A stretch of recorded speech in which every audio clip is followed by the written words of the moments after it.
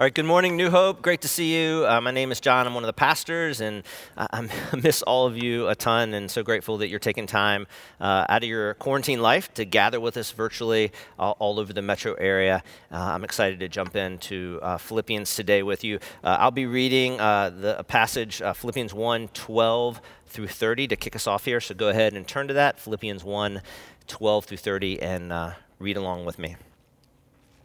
Now, I want you to know, brothers and sisters, that what has happened to me has actually served to advance the gospel. As a result, it has become clear throughout the whole palace guard and to everyone else that I am in chains for Christ. And because of my chains, most of the brothers and sisters have become confident in the Lord and dare all the more to proclaim the gospel without fear. It is true that some preach Christ out of envy and rivalry, but others out of goodwill. The latter do so out of love, knowing that I am put here for the defense of the gospel. The former preach Christ out of selfish ambition, not sincerely, supposing they can stir up trouble for me while I am in chains. But what does it matter? The important thing is that in every way, whether from false motives or true, Christ is preached. And because of this, I rejoice. Yes, I will continue to rejoice, for I know that through your prayers and God's provision of the Spirit of Jesus Christ, what has happened to me will turn out for my deliverance. I eagerly expect and hope that I will in no way be ashamed, but will have sufficient courage so that now, as always, Christ be exalted in my body, whether by life or by death. For to me, to live is Christ, and to die is gain. If I go on living in the body, this will mean fruitful labor for me. Yet what shall I choose? I do not know. I'm torn between the two. I desire to depart and be with Christ, which is better by far, but it is more necessary for you that I remain in the body. Convinced of this, I know that I will remain and I will continue with all of you for your progress and joy in the faith, so that through my being with you again, your boasting in Christ Jesus will abound on account of me. I grew up on the East Coast, spent a lot of my childhood going to beaches in North Carolina and Virginia. The Mid-Atlantic beaches and coastline, totally different than the Oregon coast. Love the Oregon coast, gorgeous, beautiful, frigid as well. The Mid-Atlantic coast, in the summer, it is really hot, and the water's like a bathtub. It's that type of temperature. So as a kid, we'd go there often. I'd spend a lot of my days for hours upon hours playing and frolicking in the waves. It's one of the first lessons I learned in my young life that waves are super powerful. When I was young, I would get caught off guard. I'd get distracted, chasing something, looking at something, and a wave would catch me unaware. And if that's ever happened to you, it's kind of frightening and disorienting, the power of the wave. You know, I'm like 50 pounds at age 10. It's what I would imagine being in a really large washing machine and just getting tumbled around and kicked around. You get slammed down in the sand, and then you emerge, and you're spitting out salt water and hacking and coughing. You have sand in your pockets and shells. You're all red from getting scraped. And at that age, I was often crying when that happened. I learned quickly to treat waves with respect. I also learned that if I was able to harness their power, I would find great joy. I discovered this when my parents gave me a gift of, we call it on the East Coast, a boogie board. I'm not sure what you call it, body board perhaps. It's a short little board. It's not quite surfing. You kind of surf on your belly. And I learned pretty quickly how to do that, and it was a great joy. And you have to kind of watch for the waves way out, and you see them building and coming, and then you turn around, you kind of get all ready, and then you have to time it perfectly at the right time. If you start kicking hard and swimming like this, and then you go like this, the wave will literally pick you up and you'll be on top of it. And if you've ever done it, it's just such incredible joy. We take our girls, our family goes out to the North Carolina coast every couple years. And I have the same boogie board I had as a kid, and being able to do that with my girls still as like a grown man. Just last summer I was doing it and had the same yelps of joy when I would catch a wave and go all the way to the shore. When you understand waves and how powerful you are, it's ridiculous to think you could ever stop a wave. The waves, they're just an unstoppable force. And we're going to talk about that idea today. We're in the second week of our study on Paul's letter to the Philippians. We're calling it a new way of living. Paul's traveled and planted a church in Philippi, which is modern-day Greece. First church in Europe he planted. He's writing 13 years later from a Roman jail cell awaiting death. And essentially, he's trying to get them and to get us to change the way we think, change our mindset, because if we change our mindset, it'll change how we live. Last week, he really focused on getting us to see ourselves differently, to see ourselves as God sees us. He's going to continue this week to try to get us to change our minds. We have been using a book called Reading Philippians by Dr. Nijay Gupta. He's a friend of mine, a theologian here in Portland. At some point in the series, you'll get to meet Dr. Gupta. Little book, he wrote it to help us travel along through the letter of Philippians. Highly encourage you. There should be a link coming up that you can order it. Read along with us. It will deepen your experience in the book. As with any letter, we have to kind of read in what's going on. We only have one side of the story. We have Paul's perspective. We're reading from Paul's perspective. But we can do pretty good investigative work and kind of figure what is going on here. And apparently, we know, we'll meet this character a little later, Epaphroditus.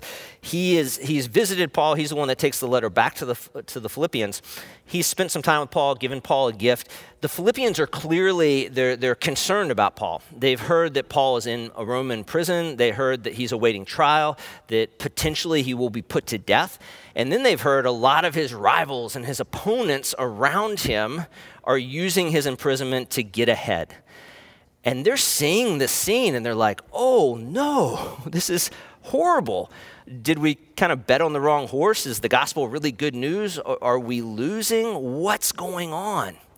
And Paul clearly and confidently uses this section of the letter, and this is the longest section of chapter 1, verses 12 through 26, to tell them that absolutely everything is okay.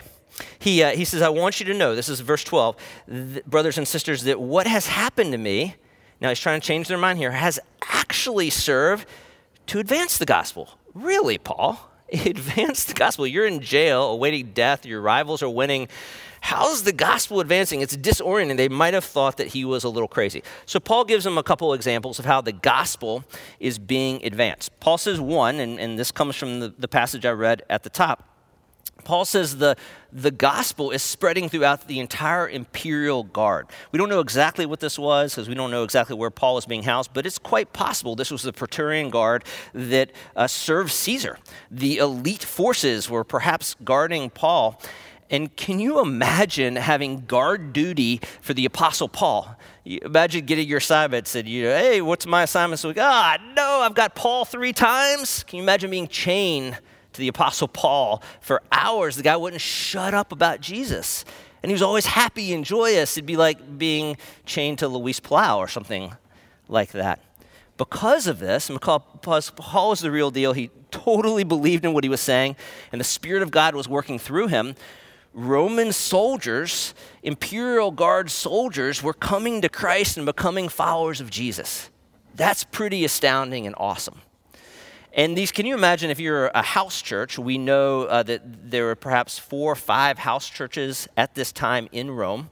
And this is another thing Paul is telling the Philippians why the gospel is actually winning. He said the believers in Rome, the house church believers, the brothers and sisters, are now going out confidently and boldly and fearlessly preaching the gospel, telling the story, living the story. And I think the 2 points are connected. Imagine if you're there and you get a knock on a Sunday morning and you peek out the curtain and they're like, oh no, there's a bunch of Roman soldiers out there. We're getting arrested. It's over. Run. And they can't run. And so they crack the door open and the Roman soldiers, instead of arresting them, like, hey, we're here for church. That had to be incredibly encouraging to the followers of Jesus in Rome. And that's what Paul is telling the followers of Jesus in Philippi. What you see as losing is actually winning. The gospel is advancing. Paul goes on and he addresses the concern that his rivals are winning and taking advantage of his imprisonment. And again, he corrects them. He's like, you have it wrong. It's in fact okay. We don't know who these rivals were. They weren't preaching a false gospel. Paul would address that differently. So they were kind of describing a real gospel, but they were doing so with an inner drive and an inner selfish ambition. Good thing no one in modern day church preaches the gospel with selfish ambition. That was a joke, because of course that happens. And that was happening in this context. And the Philippians are beside themselves. How could these people be doing this, taking advantage of the Apostle Paul? And Paul is like, chill. It's okay. You don't understand fully what's going on. God could even use this. This is what Paul says. But does it matter? The important thing is that in every way, whether from false motives or true, here it is, Christ is preached. And because of this, I rejoice. I continue to rejoice. One of my heroes is a woman named Fleming Rutledge. She's, I think, probably nearing 80. She's, I think, one of our generation's best Jesus-following thinkers and writers and preachers. She's pretty phenomenal. I was listening to a podcast with her this past week and just soaking it in. It was so amazing. And the person interviewing her said, Fleming, as you look back at 40, 50 years of preaching, and you kind of look to your life, and it may not be that much further, right? You're probably in your last season. When people think of Fleming Rutledge one day and think of your preaching, what do you want them to say? And she didn't miss a beat. She said that she preached Christ. And I began getting all teary because that resonates so deeply with me. And this is what Paul's saying. Hey, yeah, their motives are poor, and yeah, they're going about it the wrong way. But you know what? The gospel is still being advanced. Paul's not saying our motives don't matter. He addresses that other places. He's trying to prove a greater point, that God is able to take all of these things, my suffering, my imprisonment, my potential death, even my rival's selfish ambition, and use it to advance the gospel, because the gospel, like a mighty wave, is simply unstoppable. So then we get kind of a look into Paul's mindset. He gives us a sneak peek into how he's thinking. He does this throughout the letter because he's kind of drawing us into his mindset. And again, what the Philippians saw as losing, Paul says, is winning. And this is kind of how he sums up his mindset. One of the more famous verses in Philippians. He said, for me, to live is Christ and to die is gain. And he kind of lays out two pathways. And the one pathway is he's like, if I have to die, if this is it for me, awesome, because I'm going to be with Jesus. And what we talked about on Easter a few weeks ago, Paul deeply believed, because of the death and resurrection of Jesus, because Paul had looked to Jesus for life, death would not be an end but a beginning. He deeply believed that. And he's like, let's go. I'm ready. That'll actually be better for me to be in the presence of Jesus. But Paul says, I know God's using me. He's using me in your life. He's using me here in Rome. He's using me with these guards that are chained to me. So I want to die to myself. And I know that even though it'd be better for me to actually die, I'm okay staying here and serving to advance the gospel. He flips the script again on them, and it had to just be disorienting. Paul chooses to be with them. Paul wanted them to know that the gospel was winning. Regardless of all the things they were looking at that told them the gospel was losing, Paul's like, no, you don't get it. The gospel's actually advancing because the gospel is unstoppable. And then he turns it on them. And then he turns it on us as well. And this is what he says. What does that look like to be aligned with the gospel in the way we live our lives, the way we do our lives? This is what he says, verses 27 through 30. A lot of scholars think this is the central challenge of the entire book. So if you're not paying attention up to this point, pay attention. Here it goes. Whatever happens, conduct yourselves in a manner worthy of the gospel of Christ. Then whether I come and see you or only hear about you in my absence, I will know that you stand firm in one spirit, striving together as one for the faith of the gospel, without being frightened in any way by those who oppose you. This is a sign to them that they will be destroyed, but you will be saved, and that by God. For it has been granted to you on behalf of Christ not only to believe in him, but also to suffer for him, since you are going through the same struggle you saw that I have, and now hear that I still have. This is the key verse. If you're going to highlight one verse, highlight verse 27. If you're a Bible highlighter, it is perhaps the key verse of the entire letter. Paul says, now that you know that the gospel is an unstoppable force, align your lives with it. He says his actual verbiage is conduct yourselves in a manner worthy of the gospel. This Greek phrase, conduct yourselves, it's kind of a cool word. It's like a political word in a sense, but the first century readers would have heard citizenship. That's what they would have understood in that. So Paul's saying essentially, Be a citizen of the gospel. That's what Nietzsche would say. That's his phrase. Be a gospel citizen. Citizenship was huge in the Roman Empire. If you had Roman citizenship, it was a life changer. But the Romans understood to be a Roman citizen also had stewardship and responsibility attached to it. If you were a Roman citizen, you were expected to serve and behave as a Roman citizen. And that's exactly what Paul is doing here. He's like, now that you understand this unstoppable gospel we're all a part of, be a citizen of that gospel. So if you're following along, you might ask the question, what's the gospel? And immediately, American Christians, I think, especially, we read into that and we have our own understanding. You may think the gospel, kind of a nominal understanding, is maybe it's on a track and you believe these couple propositions and you say a prayer and that's the gospel. That's maybe a piece of the gospel, but the gospel is way more. So to understand what the gospel is, we have to understand how the writers of the gospel use the words. We go to the scriptures. And it becomes pretty clear how the writers of Scripture are using this term.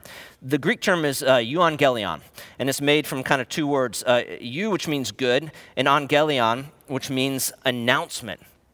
We typically say, what does the gospel mean? And we say good news. And that's not wrong, but a more precise definition would be good announcement. News is just reporting on a bunch of things happening that may or may not be that important, but an announcement. When an announcement is made, it's a game changer. It should be. It creates news. It's a catalyst for news. So the gospel, the bare bones definition of it is good announcement. Then we have to ask, well, announcement about what? What's the good announcement? And then we go and we look, well, how would the first century readers and how the people in Philippi, how the people in Rome have understood this term? They would have understood it through the lens of Caesar ruling.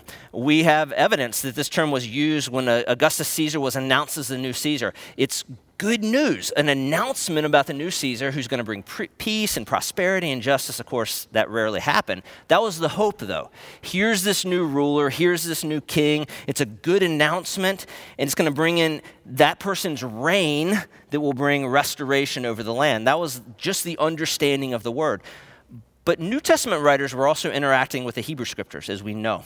And we go back to the prophet Isaiah and other Isaiahs or other prophets that use this idea of good news. They're using it in connection to this promise that runs through Scripture that one day God would sing this Messiah, this king that would bring the kingdom of God that would renew everything. And of course, that was one of Jesus's main messages. So when Paul's using the term gospel, let's bring it all together here. He's talking about a good announcement.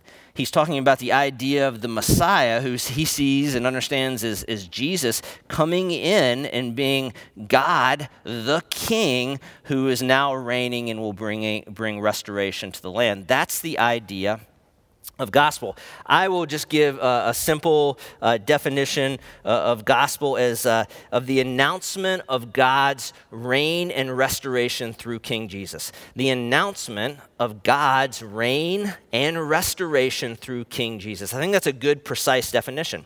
Now, at the heart of that is the death and resurrection of Jesus. That was his inauguration. That's the catalytic event for the kingdom of God that made him king and allows him to redeem and restore and renew. And does that have an impact on you and me? Absolutely. When we look with faith to King Jesus, our lives are made right with God and we begin that restoration process. But that's only one piece of it. To make it just about the individual marginalizes the gospel. It's way bigger. It's about God coming in the flesh, the King of Kings and the Lord of Lords, King Jesus, to reign forever and restore all things. So now, we understand what the gospel is. This is this powerful, unstoppable wave. And Paul's like, conduct yourself in a manner worthy of that gospel. Be a gospel citizen. Well, you might ask, John, what does it mean to be a gospel citizen? Thanks for asking. Paul answers it right away in the verses we read, 27 through 30. He gives us a couple qualities of what it means to live with the citizenship of the kingdom of God, to think differently about ourselves, to wake up in the morning and be like, I'm a gospel citizen. It's going to change the way I live today. How? And Paul tells us, boom, boom, boom. The first quality we see of being a gospel citizen is the gospel citizens stand together. Paul says, then whether I come to you and see you or only hear about you in my absence, I will know that you stand firm in one spirit, striving together for the faith of the gospel. Together, striving together, all these things. Nietzsche, he has his own translation in the book that hopefully you'll get and read. He translates striving together as fighting together. He sees military imagery throughout the book, and we see military imagery throughout Paul's letters. So I think that he's probably correct. Paul spent a lot of time in prison. He wrote a lot of letters from prison. He's chained to a guard, so he's getting a relationship with him. He's hearing war stories. He's thinking through that imagery, and he most probably is in this state as well. So when he says that we stand firm, he's probably thinking about military standing firm. So we know a little bit about how the Romans did military, and up on the screen will come a few formations that the Romans used. They were the most successful military engine of its kind at that time. And so we have, up on the screen will come what's been called the turtle formation. And then next on the screen will come up what's called the triple line formation. And then finally, up on your screen will come what's called the wedge or the V formation. What do you see that's in common with all of them? You can see how they'd be effective in battle, to protect, to move forward, to gain land, all those types of things. We don't have to know much about the military to see that. What's crucial about each of the formations is for it to work, you can't break rank. To work, you got to stay together, arm in arm, locked together, because if people start breaking out and going down and leaving, then the whole formation comes apart. I think Paul's evoking this kind of idea. We're not fighting against flesh and blood. The scriptures are clear in that. We're fighting against the powers and the entities of evil and suffering in the world.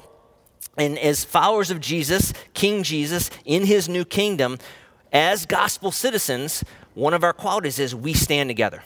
We don't break rank. We stay arm in arm together. A lot of people think maybe the Apostle Paul was a solitary figure. We think of that, this kind of, face against the wind, New Testament prophet just going throughout the world on a boat alone preaching the gospel. Not true. If you follow Paul, he's always with people. He arrived in Philippi with Silas and maybe even Luke.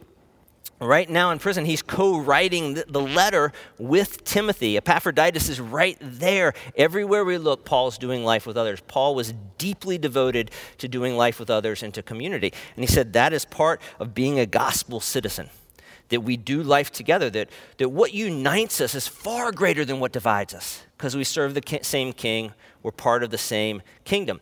In this season, pandemic, mayhem, economic distress, political upheaval, there's so many things pressing upon us. And oftentimes those things break us apart and divide. As followers of King Jesus, as gospel citizens, one of our qualities is we don't do that. We stand firm. Secondly, gospel citizens live boldly. This is what Paul says. Then whether I come and see you or only hear about you in my absence, I will know that you stand firm in one spirit. We just read this. Striving together as one for the faith of the gospel. And then catch this. Without being what? Without being frightened in any way by those who oppose you. Fear is just a natural impulse. Our brains are actually constructed that way and wired that way, that we have a part of our brain devoted to fear. One of the most frequent, if not the most frequent command in all of Scripture, I bet you can guess it, is do not what? Do not fear. You want to know how many times it's in Scripture? Guess. Just tell the person beside you. Take a guess. How many times do you think that command, do not fear, is in Scripture? Write it on Facebook Lives. Give it a go. What do you think? Do not fear. How many times? 365. Surprising, isn't it? Like one for every day of the week. God knows that literally our brains are engineered to fear. He's like, don't fear. He's not saying don't fear because we're like super strong and courageous people. I don't think that was even necessarily Paul. That's not me. I'm more like the cowardly lion. I get out of bed in the morning and my knees are knocking. That's what comes naturally to me. If that's what comes naturally to you, don't shame yourself. That's okay. That's natural. That's why Paul's telling us he wants us to think differently. He's like, don't fear. Not because you're courageous or I'm courageous, because we're gospel citizens. And the gospel is unstoppable. And we know who our king is from the minute we get up in the morning to the minute we go to bed at night. We see this throughout his letter. Here's a couple examples. 6 verses into the letter, Paul writes, and this will be bolded, I think, on your screens, being confident of this, that he who began a good work in you will carry it to completion until the day of Jesus Christ. Then 14 verses in, we read Paul. He states this triumphantly, and because of my chains, most of the brothers and sisters have become what? Confident in the Lord, and dare all the more to proclaim the gospel, what? Without fear. And again, in verse 25, after Paul talks about how dying is gain, he says that he is confident of this. He's confident that if he dies, he'll be in the presence of King Jesus, and it's okay. This is not Paul challenging us to be irrational daredevils. It's not about you. It's not about me. It's about the unstoppable gospel. Later, in perhaps the last letter that Paul ever wrote before he actually did die, he's writing to his co-author, Timothy. And in 2 Timothy, he says, Timothy, for the Spirit God gave us does not make us timid, but it gives us power. As I've shared with you numerous times, I've been reading with my daughter Eden through The Lord of the Rings, and I came across another great illustration in Return of the King this week, and I feel it already. I know you're probably getting annoyed at Lord of the Rings illustrations. Tough. Deal with it. I got to preach out of what I'm going through. So this is what I'm reading. I hadn't read them since I was 11. Of course, watched the movies, and it's been fantastic. If you've never read them, please take the extra time during the quarantine to do it. We got to, I hope I don't spoil the story, but we got to where the ring was destroyed, and I knew that was kind of the pinnacle of the story, and it was amazing, and everyone lived happily ever after kind of deal. Then I noticed, I never remembered this, that there's another third of the book left. And I'm like, what is this going to be about? That was not in the movies. But wanting to finish, I was like, let's go. And it's remarkable. And there's this scene where the 4 hobbits, the 4 main hobbits, are coming back into the Shire after all their adventures.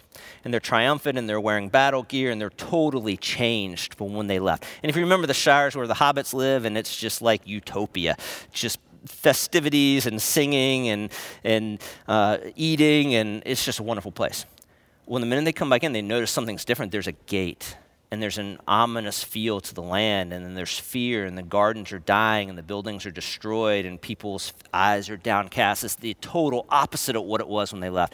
And as they dig in a little bit, they discover that evil forces have come into the Shire, and that they're holding it in bondage, and they're holding the people in bondage, and it's like a totalitarian state.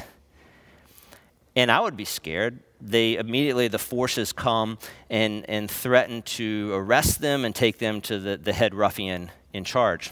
But Frodo and Sam and Merry and Pippin, so interesting. Do you think that they were scared? No. When they came to arrest them in the book, they actually laugh at them. They laugh at them with a glimmer in their eye and with joy in their hearts. Why did they laugh? Because they were super courageous hobbits? Maybe, but I don't think so. They laughed because they knew who their king was. Because Aragorn was on the throne, and he was their friend. And he was the king that's ruling and reigning and is going to restore all things and make all things right. The ruffians didn't know it. The news hadn't reached the Shire, but they knew it. And they laughed at these evil folks. And they said, you don't know, do you?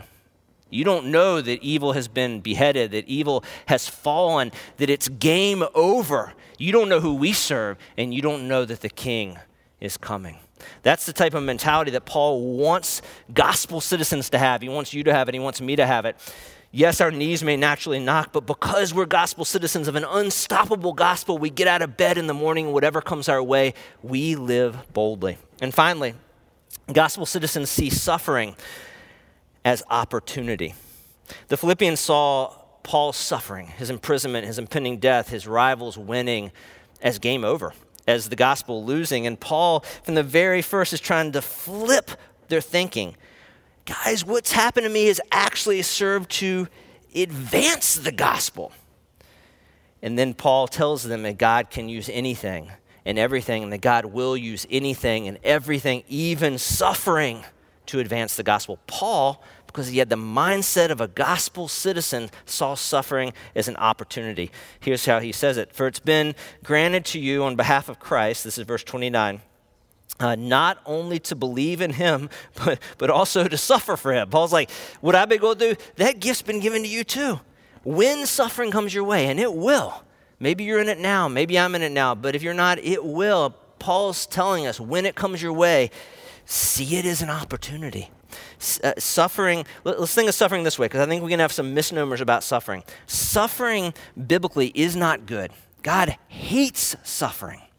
God did not create suffering. God's not the author of suffering. Suffering is not good. God came in the flesh to destroy suffering and end the reign of suffering, but it hasn't happened yet. The kingdom hasn't fully come yet. Thus, there's still evil and suffering in the land. Like the hobbits coming to the Shire, there's still remnants of that there.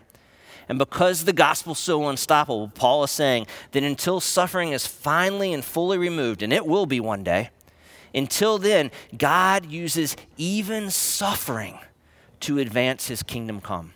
So think of it this way. Suffering's not good, but suffering can be used for good.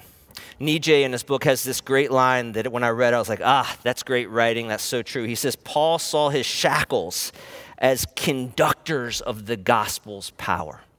I always think of it like a compost bin. If you compost, if not, you should compost. I don't want to shame you, but you should. So compost is like when you take biodegradable stuff and eggshells and things like that you're done with and you're not going to use, and there's kind of no use in them in and of themselves, but they'll biodegrade in time. And so we throw them all together, and you have a compost bin. Probably we do. It gets really nasty and smelly, and then you're forced to take it out. You're with me. And then you throw it in a bigger compost bin. What do you discover about compost? Given time, and it takes time, given some heat, it takes heat, that compost, the stuff that's not useful for anything, i.e. suffering and the things we don't like about life, is transformed, isn't it? And it becomes this rich soil-like substance that gives birth to life. And that's what Paul is saying. He's like, you guys think that my chains and my impending death and my rivals mean that I'm losing. Not losing. The gospel's not losing. It's advancing. We're winning. He used that word advance twice. It's being propelled forward. God can use anything and everything in your life and my life to advance the gospel, because the gospel is unstoppable. And if we have that mindset, it changes how we live. We see this in a woman. You may know her story, Joni Eareckson Tada. She was one of my first Christian Jesus-following heroes. I remember reading her life story, I think when I was like 10 or 11. Early on, my parents gifted me with a copy of her story. She had a diving accident when she was 17, became a quadriplegic. And then she wrote this, I think 26, wrote this best-selling story of her life of how, despite her suffering, God was transforming her and God was using her. And it just spread like wildfire all over the world. I think it sold like 5 million copies or something. I just remember seeing pictures of this woman who couldn't use her hands or her legs, painting these remarkable pictures with her lips. And as a young boy who was trying to figure out what it meant to follow Jesus, I'm like, what is this? It was a little disorienting. Joni's gone on to use the platform that her accident has given her to advance the gospel. It would look like she's losing. She's like, I'm not losing, and the gospel's not losing. She started all kind of organizations. Joni and friends work with families of the disabled. They do retreats all over the country. They're in 44 countries all over the world. She started an organization called Wheels for the World, giving away over 100,000 wheelchairs.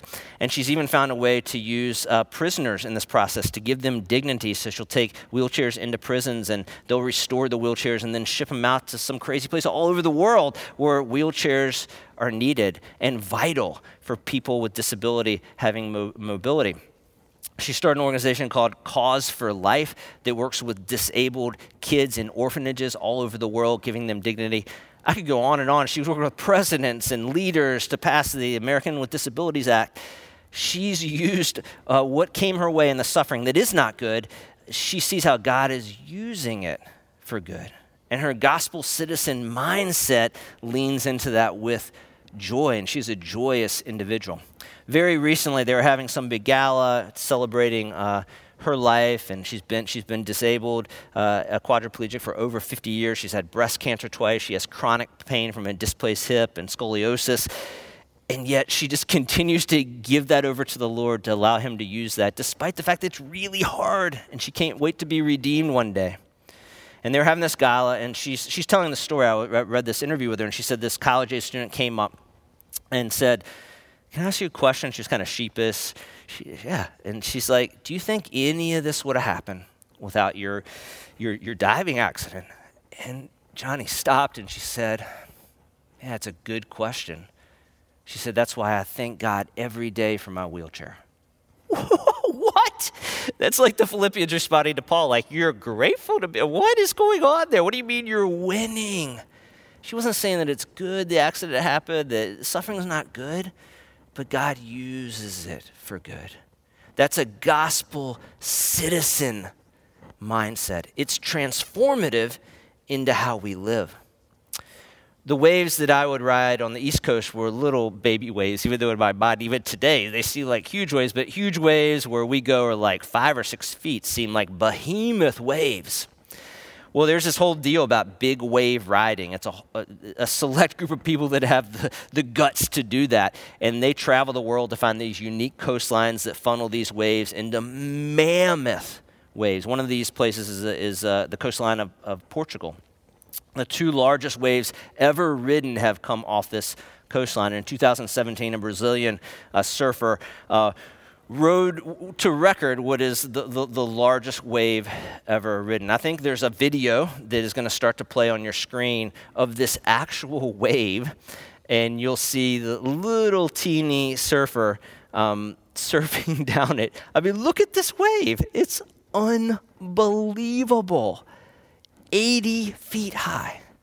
Can you imagine for a second saying, "Yeah, I could stop that wave"? I mean, it's ridiculous.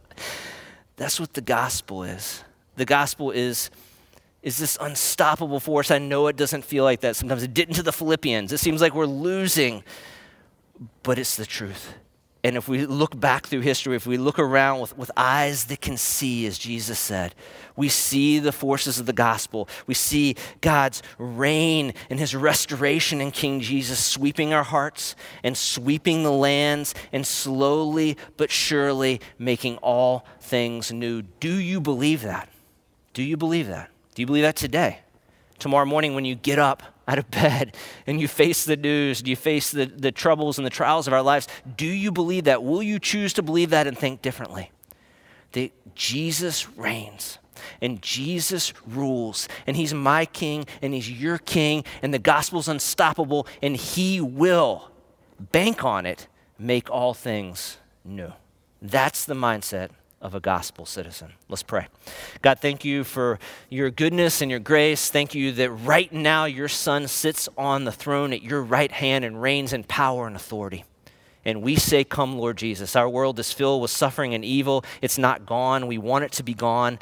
Use us as gospel citizens, as your hands and feet, to help get it out of here. We're going to need your strength and help to do that. Help us to be part of your kingdom movement that is making all things new. Change our minds, God. Help us to think like the Apostle Paul. Help us to think like Johnny Erickson taught as a gospel citizen, that we're united, we stand together, we don't break rank. We're not fearful. We are bold, and when suffering comes, we accept it. We don't celebrate it. It's not good, but we see it as an opportunity for you to be exalted as the King of Kings and the Lord of Lords. We know that you're able to accomplish that. Thank you, God, for this encouragement today. Get it into our hearts, get it into our lives, and change the way we live for your glory, God. We pray this in Christ's name. And all God's people said, amen.